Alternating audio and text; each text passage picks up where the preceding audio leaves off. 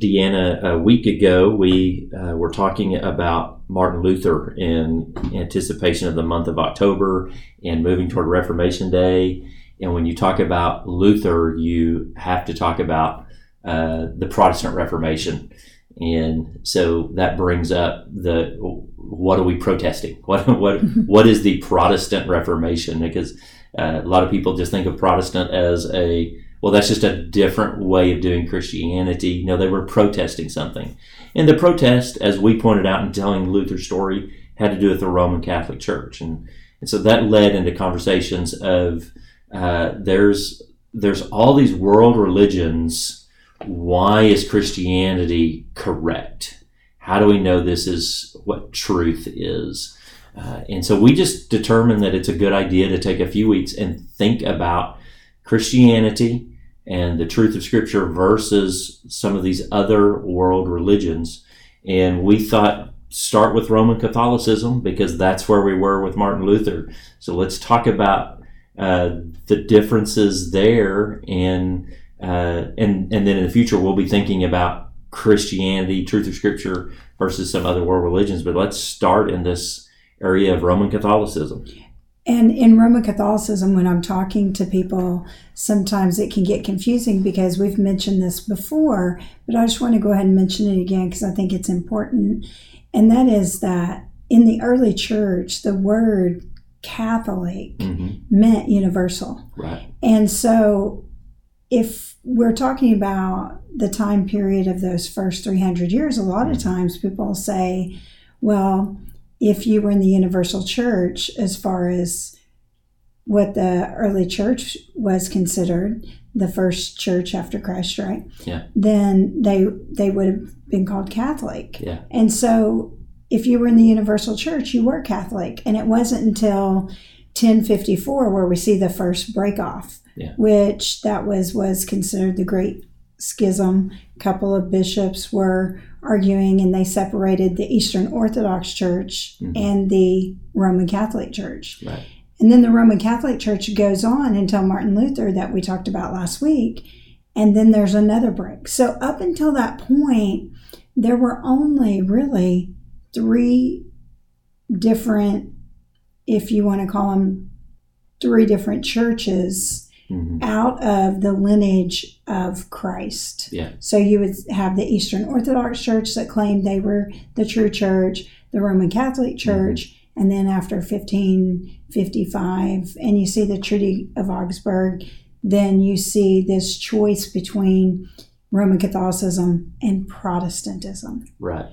So at that time, Catholic, if you use the word, it doesn't mean the same as it did in maybe the Nicene Creed. Right. Yeah. And I think that's good to understand, because as a Christian today, if you read some of that old history, you may see the word Catholic and be like, oh my goodness, I'm reading heresy. Yeah. They're talking about Catholic, and we're not Catholic, we're Protestant. And you got to go, okay, what's the time period this is in? Because Catholic did mean universal. But as we talk about Catholicism today, and it's why it's helpful to just go ahead and say Roman Catholicism most of the time, we're talking about since that split and break and what the Protestants were protesting, all of the falsehood that had been adopted into the Roman Catholic teachings of the church, and the things they were protesting was the authority of Scripture, salvation in Christ alone, and we could point out a few other things, but there's very specific things really boiled down to the gospel. Yeah, and what we're going to see is that these bishops in the Roman Catholic Church, and let me just say too, there's a caveat here, and that is that what I'm not saying is whether people in the Catholic Church are saved or not. Right. What I am talking about is the difference of the Roman Catholic catechisms, which they learned from, and the authority of Scripture, right, or their tradition. I'm sure we'll get into that a little bit later. But when we're thinking about those things, you know, the bishops along the way added all these different elements. And Mike Gendron was gracious and came and spoke to my apologetic students one time. He came out of the Catholic faith, and he goes around now and he shares, and he has a website. It's called Proclaiming the Gospel. Yeah. If you want to look that up later, you can get different resources from there. But anyway, he put together this little timeline about bishops that were adding to the Bible, right? And that they call these traditions, and they would add things like indulgences, or they would add things like to what we know as the Lord's Supper. They look at that differently, and you might want to go into that a little bit. Yeah, I mean, we can dive into it there if we want to. You talk about the indulgences, which is part of what Luther was speaking against during his period of time. Another big issue that he saw was the whole idea of transubstantiation, and what in Roman Catholicism is the Eucharist. We would call the Lord's Supper or communion to describe the ordinance in the church of the Lord's Supper. They would call it a sacrament, and they have several sacraments, but the Eucharist, transubstantiation, the idea that Christ is really being re-sacrificed on your behalf as you take the elements of the communion or the Eucharist, so that when the priest is giving the blessing of the bread and of the wine, that you are again partaking of the body and the blood of Christ, that it's taking back on the nature of his body and the nature of his blood, and you're taking that in for yourself through the blessing of the priest and the giving and receiving of that element of the Eucharist, which is beyond what Scripture lays on the element or the ordinance of the Lord's Supper, as we see Jesus explain it in the Gospel accounts. And they too add this next one, and I think we'll get into this as we move further in the podcast, and that is they add on purgatory. And this is going to be very important, because what ends up happening is that, Christ is not the full justification for our sin. Right. And so after we die, we have to go to this place called purgatory that continues to get rid of the rest of our sins that are either unrepented or that we've continued to commit.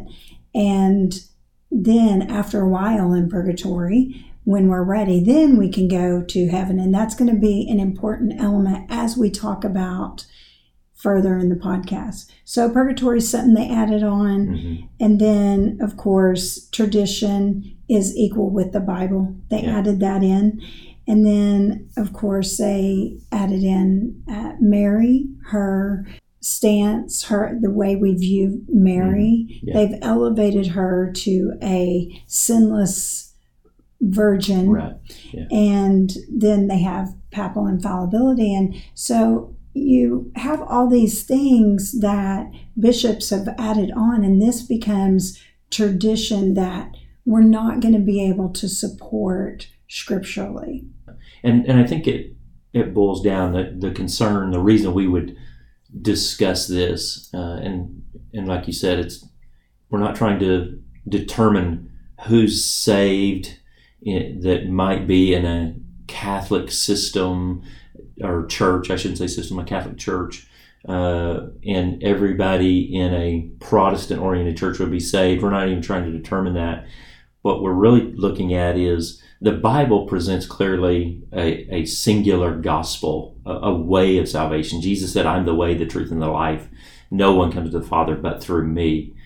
So there is a way to salvation, and any gospel you present that's beyond what the Bible has given us is another gospel. That's Galatians 1. Paul warned the Galatians about the Judaizers, who the Judaizers believed that Jesus was the Messiah that you should believe in and hope in, but they wanted to add just one other thing: you need to be circumcised. Right? That's what was going on in the churches in Galatia. Hey, these people have come and they're teaching us about Jesus, and get circumcised. And Paul comes along and says, hey, anything you add to the gospel of Jesus being sufficient, then you have ruined the gospel. It's not that you have the gospel and let's just fix some things. You've ruined the gospel. That's the language he used. Let him be accursed. And so when we're looking at another system, and so we're looking today at the Roman Catholic system of salvation, they've added things too. You've been pointing out there was indulgences, there's purgatory, there's the authority of the church, the authority of tradition, the authority of papal authority, there's going through the sacraments, there's all these additions. That's ruining the gospel. And what we want people to consider is what does the scripture say the gospel is? And am I believing the gospel given to me by the scripture, or am I leaning on tradition? So I don't want to convince somebody of our thinking about what the gospel says. We just want to be really clear what we believe the Bible says the gospel is, and we're trying to align with that. That's what's so good about being able to recognize some of these things, because when you see the difference of the salvation, when you look at Roman Catholicism and you look at it and you say, okay, well, Jesus is still on the cross when you go into their cathedrals. Mm-hmm. And you kind of have to sit back and wonder, why is he still on the cross? And that was a question that I had as well. And the reason that he's still on the cross is because, all the sins have not been justified, right? Yeah. And so when you go into a Christian church, you'll just see a cross. Yeah. And you say, well, why is that different from Roman Catholicism? And these are some of the differences that we see in Scripture. Yeah. It's not what we're saying the difference is. We're just trying to go back to Scripture and say, what does Scripture say? And a lot of times we can start with Ephesians, 2:8-9. Mm-hmm. For it is by grace that you have been saved through faith. And this is where we get the faith alone. Mm-hmm. And people will say, yeah, but you got to have works because you have the book of James. And this is one of the counter arguments that when I was speaking to a young Roman Catholic, she had said to me. Yeah. And I said, you're absolutely correct. Yeah. The internal of what has happened to somebody when they come to know Christ, out of their love and devotion for him, they end up outwardly having good works. And the reason is because they've been changed eternally by Christ, but their sins have been paid. Yeah. And there's no more work that they need to do. All the work was done on the cross. Yeah. That's a good distinction to make, because we do believe faith without works is dead, right? It's faith that are accompanied with works, not to get saved, but to live out, to give evidence of your salvation. In the tradition of Roman Catholicism, it's faith plus works in order to attain grace. And we're saying, no, grace is attained through your faith. And then it's accompanied with works, which is, I think, James' argument. Paul's argument is that some people want to pit Paul and James against each other over that. Paul said faith only. James says faith and works, and James was closer to Jesus. So therefore, James should win. No, they were saying the same thing, right? Emphasizing maybe different components of the journey of faith. But Paul said you need to work out your faith in fear and trembling. James said faith without works is dead. So similar arguments, and that's a little bit of a rabbit trail, but I think it's a good thing to remember, because that's what's going on when you begin to compare the doctrine of the Scriptures and the doctrine of, or the teachings of, the Roman Catholic system of salvation.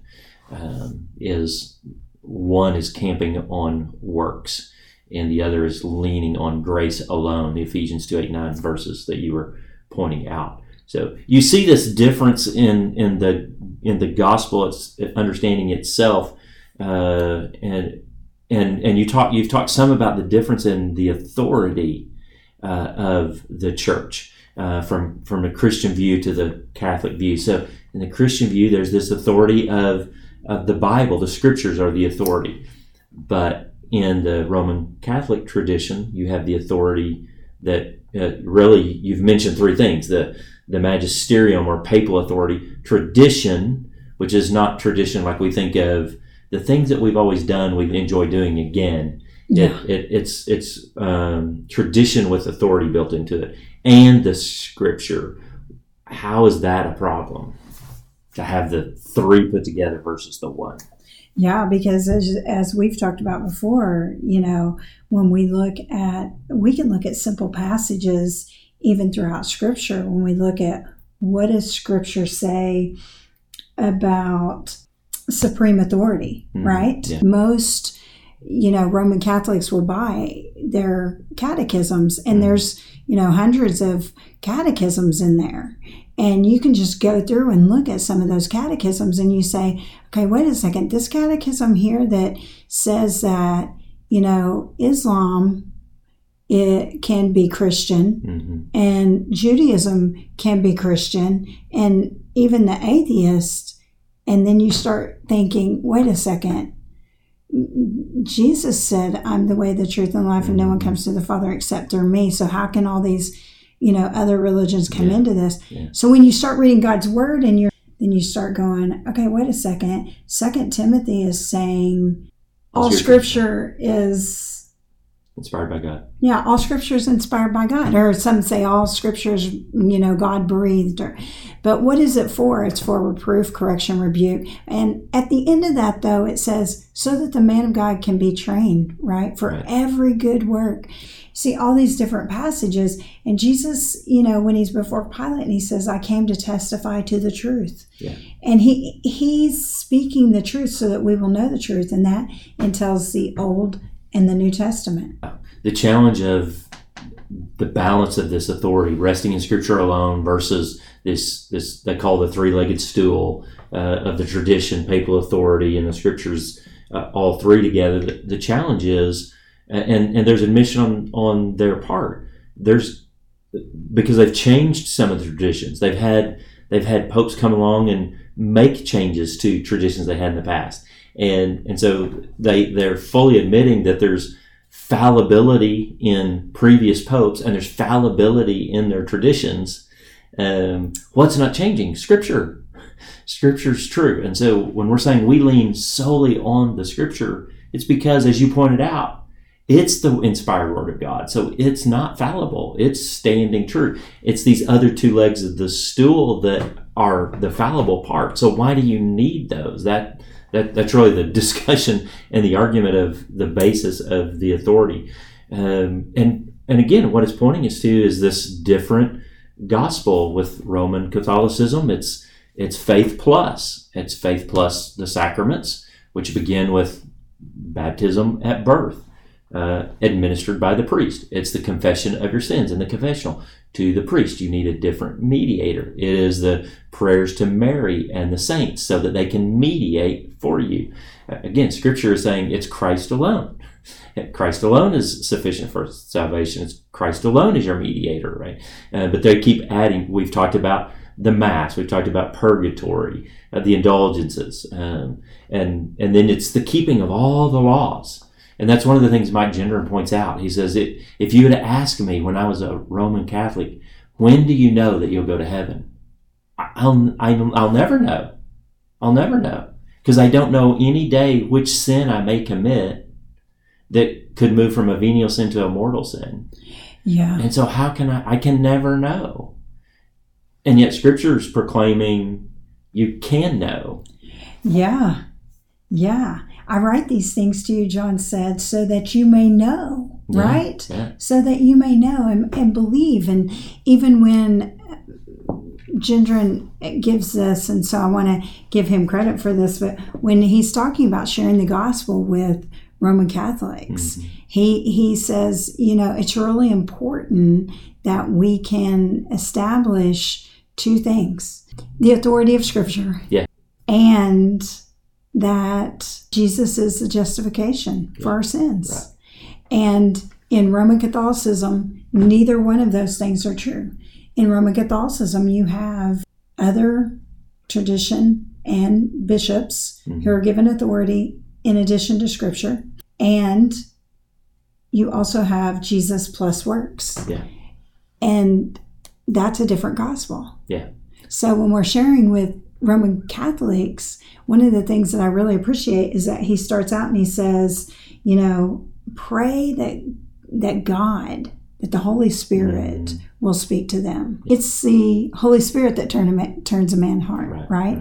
Yeah. And so, first of all, we want to pray when we're speaking to them. Yeah. One of the things I appreciate about Gendron's own story is he's not telling us that there's not born again Christians that attend Catholic churches, and he points that out, and I think it'd be fair for us to point that out, because that's when I start talking to people, if it gets to that kind of debate element, you don't believe there's Catholic Christians, and you don't believe there's Baptists that are lost, and I believe many in Protestant churches, Baptist or any, that are fooled. They believe they have trusted Christ when they haven't. And I think that there are people who are truly born again that attend Catholic churches. But as he points out, they're not Catholic Christians, because Catholic presents a different gospel than the Christian gospel. They may be believers that are attending a Catholic church as the Holy Spirit's growing them to show them these differences. So I think it's just fair he shares it in a good way, so it's fair to kind of give him credit for that.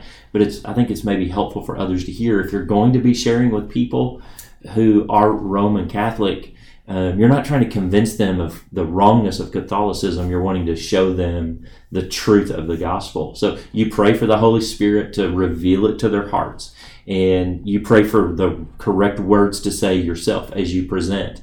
And then he says, show them the Scripture, and have them read the Scripture out loud for themselves, and ask them, what is God teaching you? Remove yourself, let them deal with God. Show them the Scripture. And he uses kind of a Roman road approach. Show them what it says in Romans, there's nobody that's righteous. You're trying to do all these works to be good. There's none that are righteous. The wages of sin is death. What's the payment of our sin? What happens to people? And show them that, and then show them the good news. Yeah, and I really like that he does ask the question, how do you hope to get to heaven? And I think that too is important, because a lot of times in Roman Catholicism, they might say, well, I'm doing this or I'm doing that. Right. And so I think that that's really helpful in the conversation as well. And a lot of some of what we've talked about here today, you can find on the website that we mentioned earlier in the podcast, which is proclaimingthegospel.org. And he has some websites on there if you want to, venture out and go to other places as well, and you should.